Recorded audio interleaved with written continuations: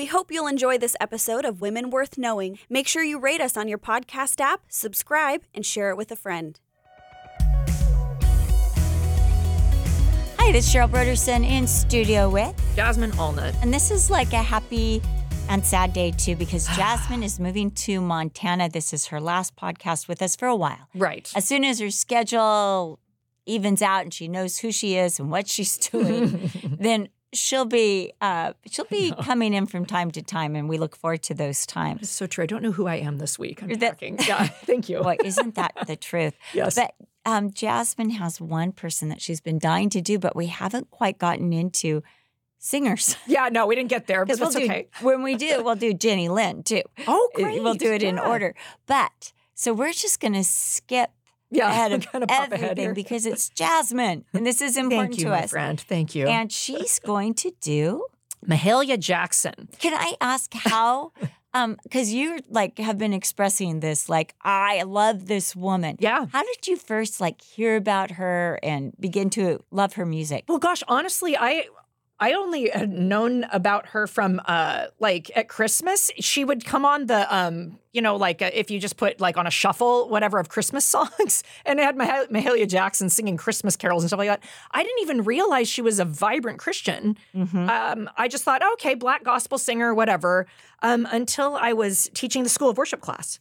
And then as I was learning more about just the history of worship, I realized what a key role she played, and I was just like, whoa.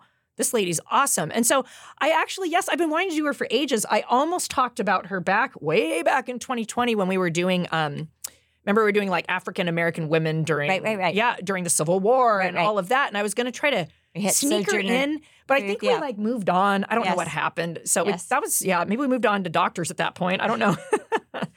And so we hadn't done singers. Yes, we just never got there. The women we talked about were preachers and missionaries. They weren't singers. Yeah, it's true. I mean, if they could sing, they didn't want to write about it. I think Sojourner Truth would sing sometimes. Yes, actually, you're right. She did.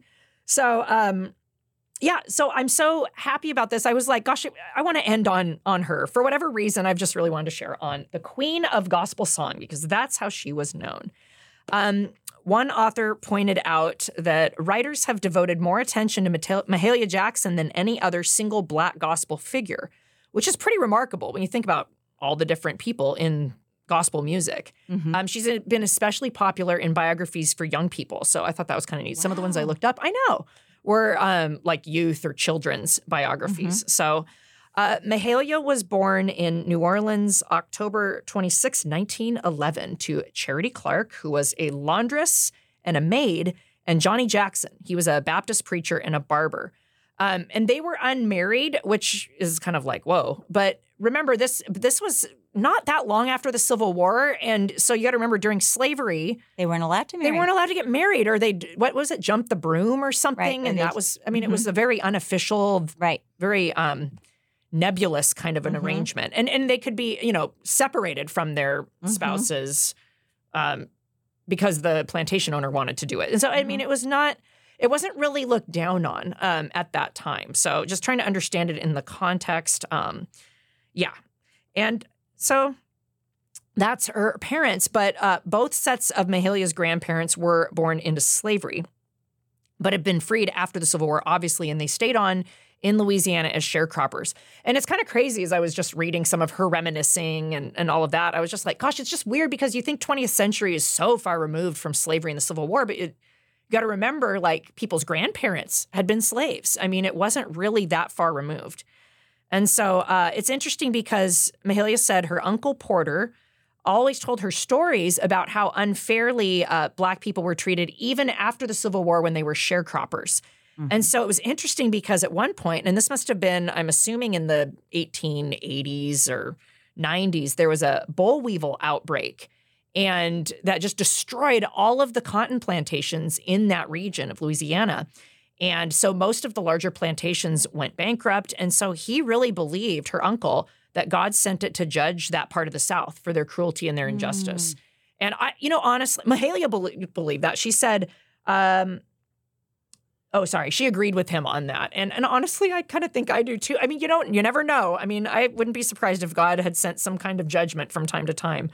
Anyway, Uncle Porter had a huge influence on the family and was responsible for bringing her mom's side of the family down to New Orleans. And Mahalia said God had stirred Uncle Porter to lead the young people out of the wilderness of that sharecropping existence. He was determined to get out from under that. And so she pointed out that he survived because he always tried to lead his life according to the word of God.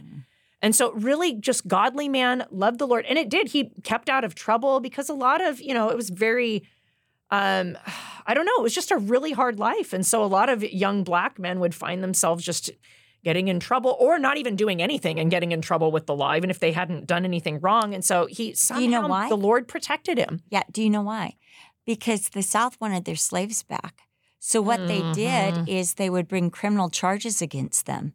And then they would be put in prison and they would do work release. And so they're back into slavery Pretty much the same thing. By work release. Mm-hmm. Yeah, and even when... So that was a tactic that was used by some of the Totally. former slave owners. And that had a lot to do with the sharecropping. Those men had been in trouble with the law. I know you use that in quotes. Yeah. Because it had been trumped up. Yes, so to totally speak. trumped up charges. And so... well, and even as sharecroppers, they weren't. They were constantly in debt for whatever reason. Absolutely, they were always told, "Oh, you haven't paid that off yet." Yeah. Oh, it was just it was you're right, a new keeping them under form of slavery. Yes, Just exactly, a new form. a different form. Mm-hmm. So, but it's neat because her uncle was such a pillar. If you've read Uncle Tom's Cabin, I was reading a little bit about him. He kind of reminded me of that a little bit. Just or Moses, really right? trying to. Yeah, there you go. Or Moses leading him out. Right? Just trying to stay to the word of God and just follow Jesus no matter what was being done, what injustice was being done around him. And so, not surprisingly, his godly example made a real impression on the rest of the family. By the time Mahalia came along, she was raised, obviously, in a very solid Christian home. The family was super involved in Mount Moriah Baptist Church. That's where she grew up. Her parents were, of course, very poor. And they had to live with the grandparents because they couldn't afford their own home. In fact, they were so poor, this is sad, that when Mahalia's mom died at age 25, it's thought that, at 25, it's thought that she actually died from malnutrition. Oh. So I don't know. I didn't get into all the circumstances with all of that. But I mean, so sad. So sad. So Mahalia was only 4 when her mom died. And so her dad sent her to live with one of her aunts, another godly woman, but somebody who was a very strict disciplinarian. So there were actually a lot of entertainers on her father's side of the family, but obviously Mahalia's family wanted her to confine her musical pursuits to the church. They wanted to kind of redirect that a little bit so she wouldn't end up being like a blues singer or something like that, because that was for shame considered. I know, right? I know to us it's like, back then. Yeah, I'll mention that a little. I'll circle back to that in a little bit. So when she was about 4 or 5, she started singing at Mount Moriah and eventually became a member of the choir. From the time she was little, I love that. That's so cute. Yes. Can you imagine how cool that would be? No. Sometimes you see that, in those kind of churches and like some of those Black churches in the South, everybody participates. It's kind of fun. So Mahalia loved the church and she was always drawn to the church.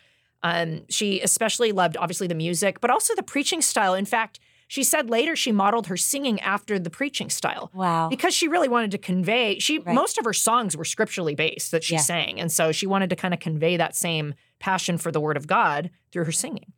And as kind of a side note, it's interesting because the church and the preachers really kind of helped hold the Black community together. And that was something that kind of came out in what she was saying in her autobiography as well. For example, because racism in New Orleans was so rampant and kind of like what we were just talking about, the injustices that were being committed and false accusations and being thrown in prison for no reason, false arrests, all that stuff. Mahalia pointed out that because there were no lawyers for these men that were getting rounded up and thrown in prison unjustly, often she said the preacher was the only mouthpiece that the Negro had. And so that's interesting. I was thinking about that, and I don't know if this is the case or not. Maybe you have to study this further, but I wonder if that kind of speaks to the influence Martin Luther King would have later on as a minister, because they were like the glue in the community. They were the voice for the community, maybe sometimes the only voice that people would respect because this is a man of God, this is a minister. So I just thought that was kind of an interesting little side note, kind of a dynamic there in their community there in New Orleans. So her preacher, he's the advocate for those that were unjustly treated. So as a young teenager, Mahalia dropped out of school, worked as a laundress to help support the family. Again, they were poor, so it's not surprising she had to do this. After an argument she had with her aunt, and again, remember, her aunt was very strict and could be a little bit on the domineering side, she moved out of the house and was just so frustrated with the racism in New Orleans, so she decided to move north to Chicago. She said she was a young, scared teenager when she went. And it's unclear whether she was alone or with family members. It depends on the account you read. Sometimes Mahalia said she was 16. Some accounts say she was a little older. But whatever the case, she ended up in Chicago. And of course, because she was drawn to the Lord and to the church, she found her way into becoming a big part of a church there. Soon she joined the Greater Salem Baptist Church Choir. And they began to recognize, again, she's a little older now, she's a teenager, and they began recognizing that Mahalia had a very unique vocal ability. And so pretty soon they asked her to be a soloist. Eventually she became a member of the Johnson Gospel Singers and performed with them for several years. She married a man named Isaac Hockenhull in 1936. But it's interesting. This was one of those early moments of decision, I guess you could say. You know, she's in the valley of decision here.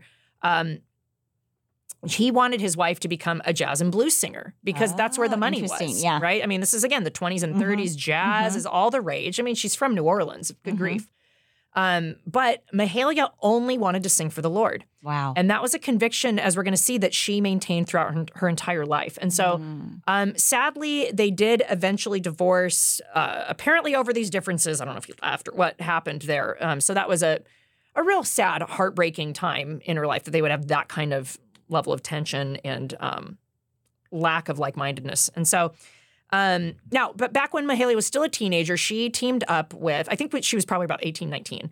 She teamed up with Thomas Dorsey, who is known as the father of Black gospel music. Not to be confused with, and I accidentally did this before, Tommy Dorsey, who was a big band orchestra leader and a trombone player. I remember when I first was reading about this Tommy Dorsey, I was just like, wow, a white guy was heading up Black gospel? That's crazy. Back then in the 30s? No, it's a totally different guy.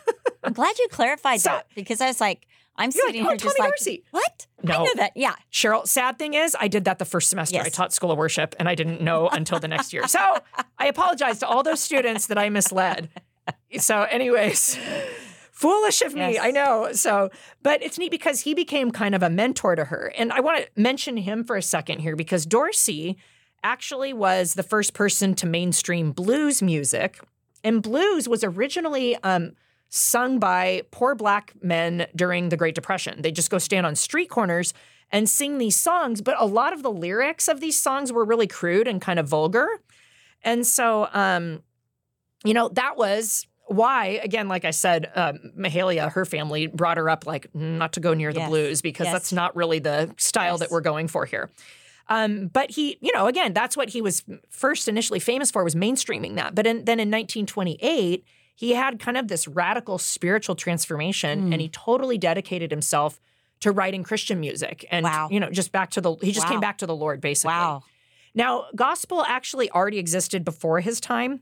It's cute because Mahalia said the first gospel song was when the angel announced to the shepherds in Bethlehem, peace on earth, goodwill toward men. Oh, I love it. She's like, that's the first gospel song. I love that. Yeah, because that's the good news. It is that the good Jesus news. is here. Exactly. I love that. So I thought that was fun. But as far as like Black gospel goes, Charles Tinley and then a few other guys were the ones that really launched it. But Thomas Dorsey was the man who mainstreamed gospel. So he must have learned how to do that from marketing blues music. Now he knew how to mainstream gospel. In fact, in my School of Worship, History of Worship class, I used to show a documentary on Black gospel, and he figured pretty prominently. In fact, it was kind of cool because he lived to be like 98 or something. And so they actually had videos of him like singing in front of the church as an old man. He was still up there like going strong. And wow. I know, it was actually really neat to see.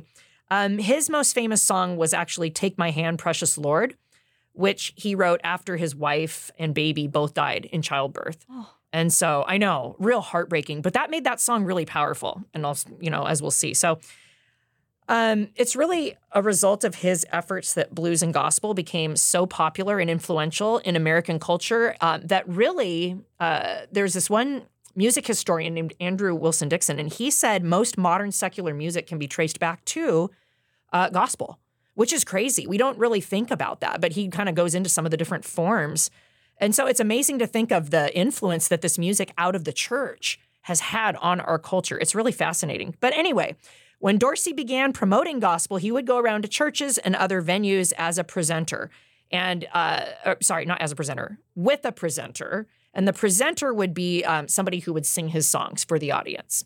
And so that was what Mahalia ended up becoming. She was one of his most long-standing and well-known presenters, and she worked with him for about 14 years. So, Wow. Yeah, they were tight. They were really good friends. Collaboration, right? Yeah, quite a collaboration, exactly.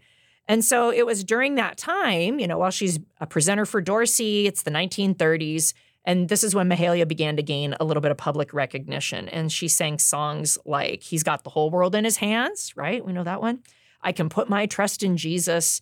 In 1934, she made her first recording, which was God Gonna Separate the Wheat from the Tares. That's a good one. I love it. And it was that was successful. And so that led her to start recording more. But her first major hit, Move Up a Little Higher, didn't appear until 1945. So that became her major hit. That's actually the title of one of her biographies and stuff. So that's one of the ones that really launched her into the limelight. And that's what kind of helped open the door for her to become one of the most, if not the most well-known gospel singer of her day. She began appearing on radio and television. Starting in 1950, she performed annually at Carnegie Hall before sold-out audiences that were actually racially integrated. And that's a big deal. Again, this is before the civil rights movement, right? 1950 is pretty early. Yep. So that was huge. She was even on Ed Sullivan's Toast of the Town program. So she's starting to really become known. Significantly, Roxanne Reed says that Mahalia is credited with establishing the legacy of solo gospel singing, and she became the first to present gospel to white audiences in venues outside the traditional church. So she becomes kind of a bridge builder between the white and the black communities through her music. And I think that's so neat because here she is. She's not singing blues. She's not singing jazz. She's singing for the Lord. Mm-hmm. And God is using her to build a bridge. And you see that historically in Christian music. Again, this is something else that I thought was so cool. Even back in the late 1800s, during that really, or I should say mid-1800s, during that really volatile time racially in American history, there was a series of revivals known as the camp meetings. And it was so cool because at the end of camp meetings, everything, no matter where all the tents were set up, it was like black and white people were all there at these revival meetings, and they would all at the end of the meeting would all start singing together, worship songs, praise songs, hymns, whatever. And it was like all the walls came down through song and through worship to God. It's like we forget about our differences when our eyes are on Jesus. And that's what we see here. The Pentecostal church was the leader in that. Yes, the revival meetings. They were. And again, when we talked about Amy Semple McPherson, remember when she went to the South, she refused to speak in the white churches. And she'd only speak in the black churches. And she had those tent revival meetings too. So those went on for a long time. Yeah. So the tent revival meetings were, again, the Pentecostals refused to see any difference, any color. I love it. Mm-hmm. That's great. No, that's a great point. They're led by the Spirit, right? And they're seeking to be very spiritual. Yeah, absolutely. Yeah. Yes. So Mahalia is now obviously coming into the spotlight, becoming very popular, so much so that ultimately 8 of her records sold over 1 million copies. And that might not sound like a lot now, but back then that was a lot. You got to remember how far publishing has come today. Back then that was really significant. And again, she's, bridging between white and black audiences. In 1952, she went on a tour of Europe and became especially popular in France and Norway. Okay, but that's really interesting because her Aunt Belle, remember the Aunt Belle, at 12 said to her, because she would sing really loud and everyone could hear her down the block, said to her, someday, child, you're going to sing before kings and queens. Ooh, I love it. And prophetic word. I mean, maybe somebody would think, yeah, haha, but that is so beautiful. I love that. Her version of Silent Night was one of the all-time best-selling records in Denmark, of all places. I know, it's so crazy. And so, again, at this point, she's gained quite a bit of notoriety. She was so famous and so highly regarded that she actually sang at John F. Kennedy's presidential inauguration in January of 1961. And then she became part of the civil rights movement on some level in the 50s and 60s. Again, using her music to bring people together, to be a bridge, to, speak up. as a member, a respected member, right, of the Black community. In fact, at the March on Washington in 1963, she famously sang the African-American spiritual, "I've been buked and I've been scorned," right before Martin Luther King Jr. gave the "I Have a Dream" speech, that obviously iconic speech. We know the speech, but I think, well, I guess some people know, but that she actually opened for him with that song. And so it's kind of a neat connection that she and Martin Luther King had. Definitely. In fact, when he was assassinated in 1968, she sang his favorite song, which was Dorsey's "Take My Hand, Precious Lord," at his funeral. And I thought that was just such a sweet tie-in there with, Thomas Dorsey from her youth, to Martin Luther King, who was so influential in this later period of her life. And so that's just pretty neat. But after MLK's death, Mahalia kind of withdrew from the whole public political scene. And some of that, I think, had to do with her health, because you got to remember, by this time, I've kind of jumped through all of this. She's in her late 50s, and she was starting to have some health issues. And so it just was, I don't know, expedient for her to kind of withdraw a little bit on some level. But she did still make a couple more tours, which is kind of amazing. Like I said, when you read about her health complications and some of the stuff that was starting to go on here, the fact that she pushed through and traveled as she's just about to turn 60 here, it was pretty remarkable. Again, back then when people weren't necessarily jet setting all the time. In 1970, when she was 59, she did a tour in Japan and India. And her I know, crazy. I just wouldn't think that. Wow, gospel went all the way over there at that time. Amazing. Her biographer said a wave of adulation swept her along that could have been likened to the second coming of the Beatles. They loved her. She said she'd never been treated so royal in her life. And she's like, oh my gosh, I think they're trying to feed me to death. They're just like giving her all these banquets and, all of these special occasions and, parties and all this stuff. So, which she loved it. She was so thankful and humbled to be there, but she was pretty happy to get home, back home again. Her last concert was in Munich in 1971, and on January 27th, 1972, she died of a heart attack. Her funeral was attended by politicians, celebrities, everyone. Her body lay in state both in New Orleans and Chicago. So, Mahalia was obviously a famous and illustrious gospel singer, but the main thing, and this is what I so love about her, was the fact that she did this all just for the Lord. That was huge. All of these other things, yes, those are significant. It's great. She was on Ed Sullivan. Wow. And she was, at Carnegie Hall, and she sang at JFK's inauguration. All of these things, yes, those are all make her very famous and illustrious and a notable figure. But I don't think that's what really sets her apart, because lots of gospel and R&B singers have gotten their start in the church, but the majority of them have chosen to go mainstream, right? Most people choose to go mainstream, and some of them might believe in Jesus on some level. I think they still would say that, but they live pretty carnal or secular lives. And so that, to me, is what makes Mahalia so significant. And this is why I just fell in love with her when I was studying her. I read, too, that she refused high-paying gigs. Yes, exactly. Which she could have been so much richer and wealthier. Totally. Especially, think about this. This is a, Black woman.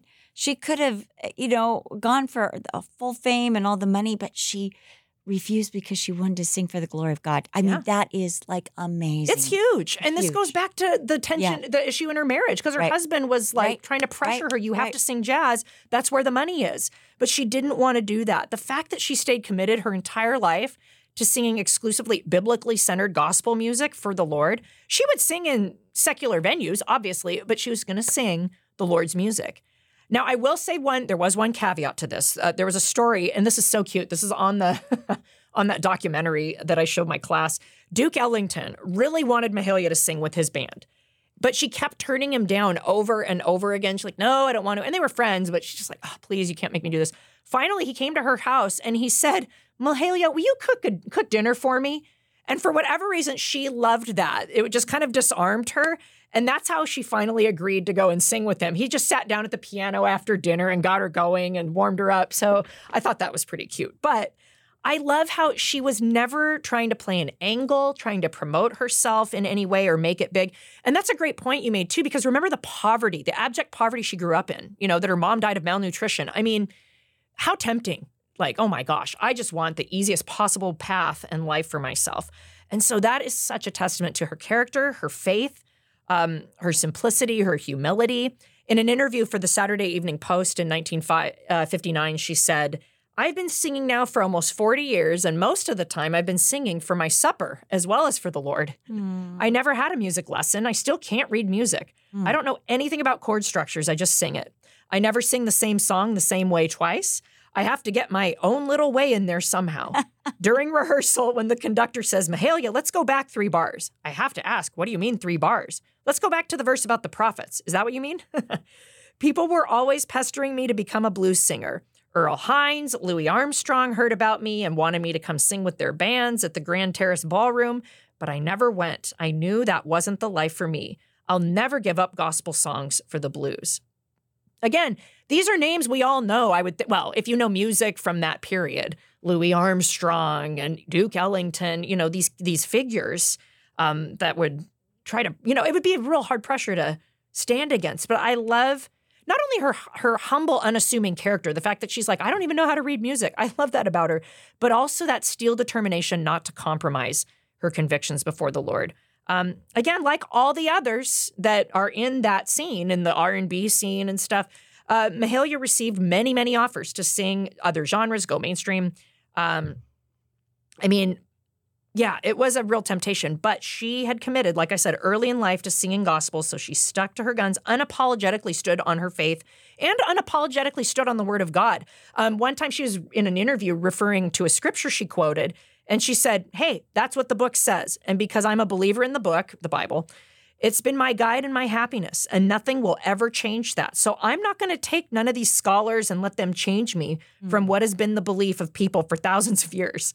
I mean, she's just like, this is who I am, unapologetically. And in one of her tours, I read that she took it just so she could go to Israel. And the highlight of her life was 1957 at the end of one of her tours that she got to go to Israel. And she knelt at Calvary and prayed. Is that precious? That would probably be about where the Garden Tomb is. That's so beautiful. Isn't that so cool? I love that. Yeah. And so, I just really believe because she honored God, he honored her. And, like it says that for Samuel, I think, where he says, those who honor me, I will honor. And I just see that all over her life. He gave her such a platform within the gospel genre without having to compromise on her convictions. She stayed true to what the Lord called her to do, and he honored that. She was a stellar witness for Jesus, not just in the Black community, but in American culture and around the world. I mean, globally. She was a radiant witness. And because of that platform, that gave her an avenue also, again, to break down walls, racial tensions during that difficult period. I actually used a quote from Mahalia when I concluded my history of worship class because there was a comparison that she made between blues and gospel, and I think it just sums things up well. She said, blues are the songs of despair. Gospel songs are the songs of hope. When you're singing gospel, you have a feeling there's a cure for what's wrong. When you're through with the blues, you've got nothing to rest on. Wow. And so I love that because I think that gets to the heart of true worship, right? That it points to the cure. It points to Jesus. It gives you hope. It gives you something to rest on. And that's why she wanted to sing about Jesus. It was substantial. It was something she could hang everything on. And so the message of salvation through Jesus, that was just so beautifully proclaimed by Mahalia Jackson. I always think when I go to heaven, I'm going to find the R&B, the Christian gospel corner and just, Oh, they're going to worship. Yeah. Don't you know it? I mean, don't you imagine how wonderful around the throne of God? Yeah. It's going to be in there when she's seeing Jesus and she's singing to this, to Jesus who she's worshiped all her life. Yes. Yes. They said when she knelt and prayed at Calvary, the hill in Israel, that she was just crying. Oh, it was just so overwhelmed. beautiful. It's so beautiful. It is. And to think like all of this music, even if you go back to like the old spirituals and gospel, it's all birthed out of suffering. I mean, it's amazing what the slaves depth. went through, and they like the early Christians. Man, it's yes, the depth. And so much depth when there. we did some of our hymn writers, when we did Fanny Crosby, that's what I should have done. Yeah, that's right. And we did, Frances Havergal. Both of them had suffered. Yes, that's a great point. They brought so much joy. Yeah. In the singing because the gospel, Jesus is their joy. Rejoicing in the Lord always. And so, Amen. That's Amen. what we're going to do, even though you're moving to Montana. Amen. Yes. But that's what email's about. That's great. and- Absolutely. No, we will be in touch. I hope so. Don't worry, folks. Yeah. So we want to thank you again for joining us on this program. I absolutely loved today. If you want to write us, tell us how you loved it. Tell us how you missed Jasmine. Write us at Sure. graciouswords.com and look for the link to WWK, Women Worth Knowing. And we look forward to hearing from you and hope you liked today's episode as much as I did. And me too. It's been an honor. I love this show. And, like Cheryl said, I could pop back in eventually. But I have just been so blessed and thankful to be a part of this. It's been just such a highlight, I mean, Awesome. gosh, what a great way to, spend COVID, right? That's when we started all That's of right. this. And so it's Yeah. been just wonderful. So And we love thank these you, women Cheryl. It's been an and honor. these stories so Yes. much. And that's why Jasmine can't resist coming back. Yes, So and we love each other. She will be in the Yeah. future. Definitely. So until then, God bless you. Bye. Thanks. Thank you for listening to Women Worth Knowing with Cheryl Broderson and Jasmine Allnut. For more information on Cheryl, visit CherylBroderson.com or follow her on Instagram or Facebook. You can also follow Jasmine on Twitter, Instagram, or Facebook. If you think there is a woman worth knowing, we'd love to hear from you. Email us at wwk@cccm.com. We hope you've enjoyed today's episode. Make sure you've subscribed and don't forget to rate us on your podcast app and share it with friends. Thank you again for listening to Women Worth Knowing with Cheryl Broderson and Jasmine Allnut.